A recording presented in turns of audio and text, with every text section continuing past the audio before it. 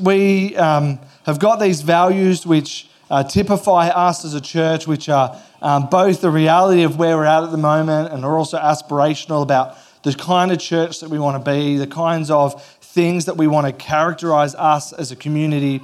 And so over the next, this week, and then we're pausing it for the missionaries next week, and then the 2 weeks after that, we're going to be working through these. And we've actually got different members of the church community sharing around each one of these values. And so you're going to hear 2 a Sunday. They're only going to be fairly short, brief messages. They'll get up. We'll get to hear from 2 different people each Sunday around 2 of the different values.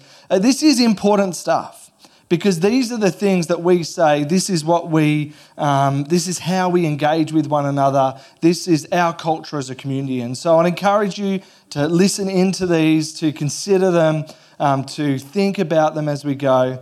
And it's going to be a lot of fun, I think, as we hear from the heart of different people in the church. So I'm going to welcome Beth, who's going to come and share first up. Oh, good morning, everybody. It's so nice to be back together face-to-face, and it's just so nice to be able to worship together and really be refreshed.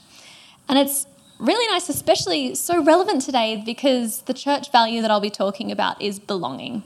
So it's really nice that we're back today and starting with this one. So what is belonging? The dictionary says belonging is a sense of fitting in or feeling that you are a valued member of a group. And their example was a really close family giving each members a strong sense of belonging. And this sense of belonging is a really known human desire.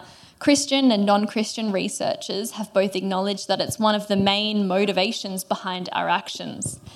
Many of you would have heard of Maslow's hierarchy of needs. In 1943, Maslow proposed a list of needs that explains people's motivations in life. And the first is their physiological needs. So this is like breathing, water, sleep, those sorts of basic things. I mean, if you weren't able to breathe, I'm pretty sure that would be the first thing on your mind and nothing else would really be cutting in on that. The second is safety. So this is a feeling that you are safe, that you have shelter, that there's law and order wherever you are. And then the third is love and belonging. So once you do feel like your basic needs are met and you feel safe, then the next thing you're looking for is a sense of love and belonging. And you can see this, many people have moved to Canberra or lived somewhere else previously. Canberra is such a transient city. And when you go to a new place, you'll find that, the first few things you're organising are where are you going to sleep? Where are you going to eat? How are you going to pay for these things? So you have a house and all those sorts of things. And then after that, you build your community. So you might find a local church. You might meet the neighbours, join a sporting group, something like that. Go out with some people from work and start building up those connections. And this need to belong is scripture-based. God has ensured that we, as his people, have our needs met. So in the Old Testament, the Israelites had a strong sense of belonging to their social groups. You had the tribes of, Levi, Judah, Dan, and all those.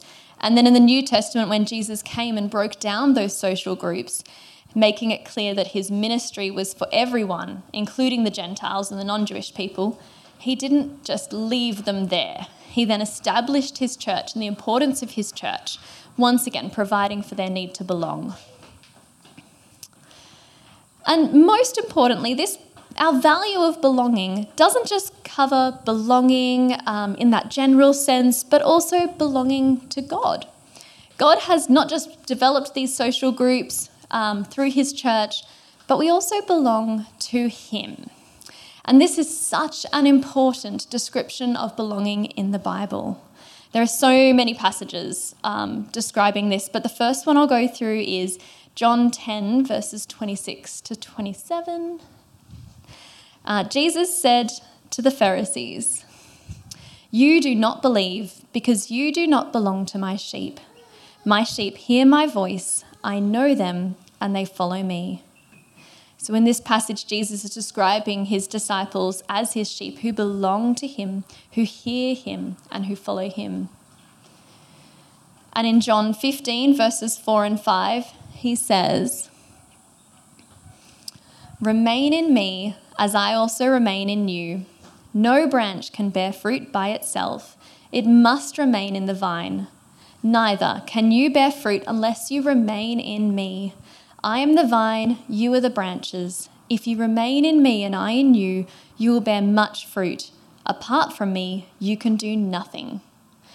So this image of a vine and its branches just really clearly depicts our reliance on God, our belonging to God. Our place is with him, as the branches. He is the vine. And these two passages really show that we no longer belong to ourselves. Once we've accepted God, we don't belong to ourselves anymore, but to something bigger. So once we are a part of God's family, we've all kind of accepted, we're all here now. We've got to the point where we've kind of accepted that God is our God and we've come here and we want to belong to something more, something He's part of his church. From here, he's ensured that we have this community. So this is our church and this is God's church. And belonging to God also means belonging to his people. We belong to each other as well. So in Romans 12, verses 4 and 5, he says, "For just as each of us has one body with many members, and these members do not all have the same function, so in Christ we, though many, form one body, and each member belongs to all the others." So first we belong to Christ, and then we belong to each other. And we don't all do the same thing or have the same skills, but we all work together for God. So this is such a gift God has given us as Christians. When Adam and I moved to Sydney for a couple years, once we'd established where to live and all that sort of thing, we found a local church. And it was very similar. We were greeted by a range of friendly people that we hung out afterwards. We had this automatic friendship group, an instant community of like-minded people. We became involved. We had a sense of purpose. And I also had university friends. Adam had friends from work. But church just provided this secure community that we were able to belong to and be a part of. So belonging is one of our church values, and it's so important that we all as a church strive to create a culture of belonging. So Simon can't be the one that just says, great, belonging's our value, and he tries to just impress that sense on you all. We actually all have to do something about this to create a church that has a really strong sense of belonging. So how do we actually establish this in our church? How do we all make this our value? And that's where we come to Ephesians 4, verse 3. And it says, "Make every effort to keep yourselves united in the Spirit, binding yourselves together with peace."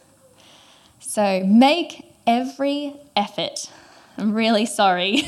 Unfortunately, that does not sound like it's really easy. Just the word effort sounds exhausting. I'm already exhausted. And making every effort places so much expectation on each of us to actually do something, to act, whether that's in forgiveness or whether that's encouraging each other. It's a very active verse, make every effort. And unfortunately, I don't know if you've noticed, but people aren't perfect. So just because Christians might have completed step 1 and we say, great, I belong to God now, that doesn't mean that we're magically suddenly Christ-like. We strive for it, but we do fall short. And it's this failing that can make it really difficult for us to get along perfectly and support each other. So there's also this idea that because we're Christians and you meet other Christians and they know the right thing to do, that when they do something wrong, when they do fall short, it feels even worse. Have you ever, I'm sure you've read comments online or articles complaining about someone and then saying, and they're Christian. What a hypocrite. And so the problem we have here is that we are Christians, but we aren't perfect. And sometimes, despite all our good intentions, we do mess up. And this is where this verse comes in, to make every effort, to bind ourselves to keep ourselves united in the Spirit and bind ourselves together with peace. And this isn't just when we personally stuff up, but if, you're friends with someone who's made a mistake, making sure we're still at peace with them, making sure we're forgiving them. It isn't just on the person that's made the mistake, but on everybody. So whether this is being encouraging to others, quick to forgive and slow to anger, or just accepting of each other's differences, or finding times in our busy lives to support each other. The things that demonstrate our love for God and our love for each other is not the way that we perfectly and without a single mistake follow God, but instead it's how we move past these things together, making every effort to keep ourselves united. So doing these things and moving on and having peace in our church will really increase our sense of belonging to each other and to God. It will really increase our relationship with Him and to each other.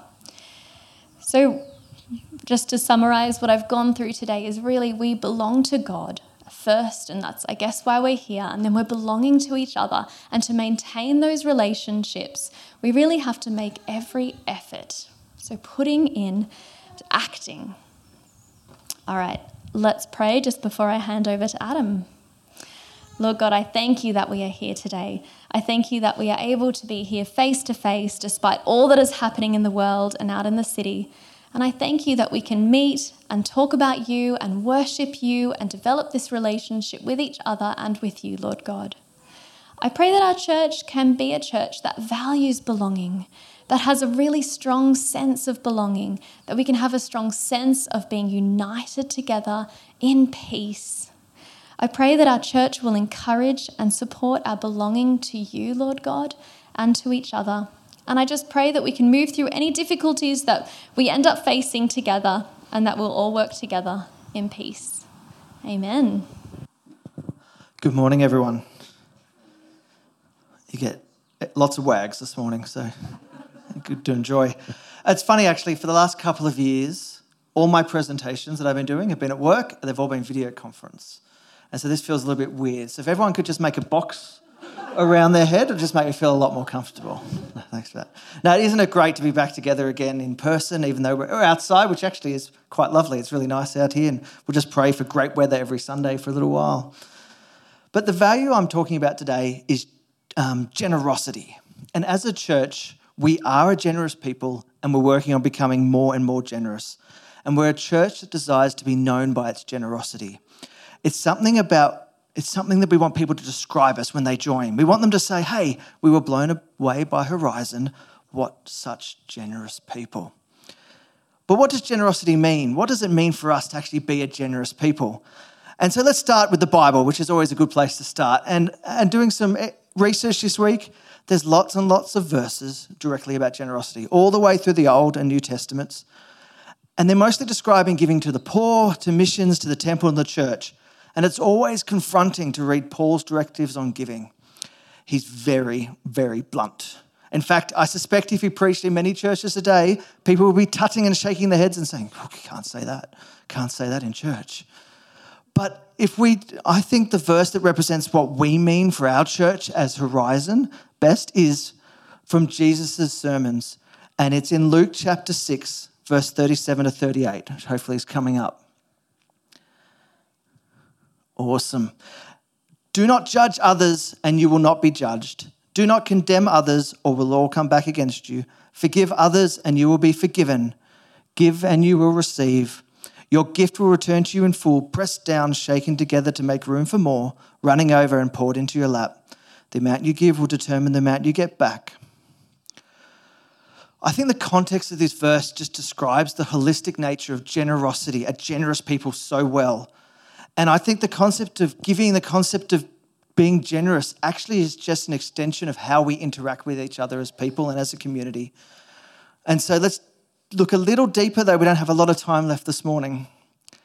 I just love the progression of concepts in this verse, starting from a passive observer standing on the sidelines to an active, involved, committed, generous partner. Firstly, the verse says, do not judge others. And we all know this doesn't mean we shouldn't use discernment, we shouldn't be wise and sensible, but you've all met the judgy people. Hopefully no one here, but you have met these people. They stand on the sidelines and they helpfully point out the flaws and failures of other people. They're never involved in helping or building up. Secondly, the verse says, do not condemn.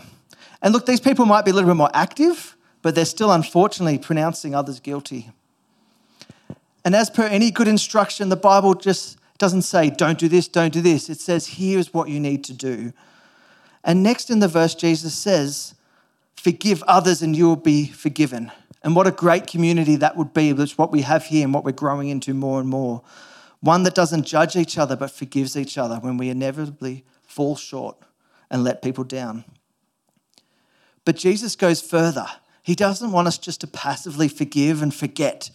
The very next verse says give. In this context, he next says forgive and then he says give. And he wants us, even to the other people around us, the people that could be judged, the people that possibly deserve condemnation, the people that have done us wrong, the people that we have to forgive, he wants us to give. He wants us to be involved in their lives, to be gracious and to be generous of spirit, to give of ourselves to each other. And like I said, you could talk about this for weeks and weeks. And in fact, I'm very passionate about this topic. But we don't have a long time left. So a couple of things that I think this looks like for us as Horizon Church.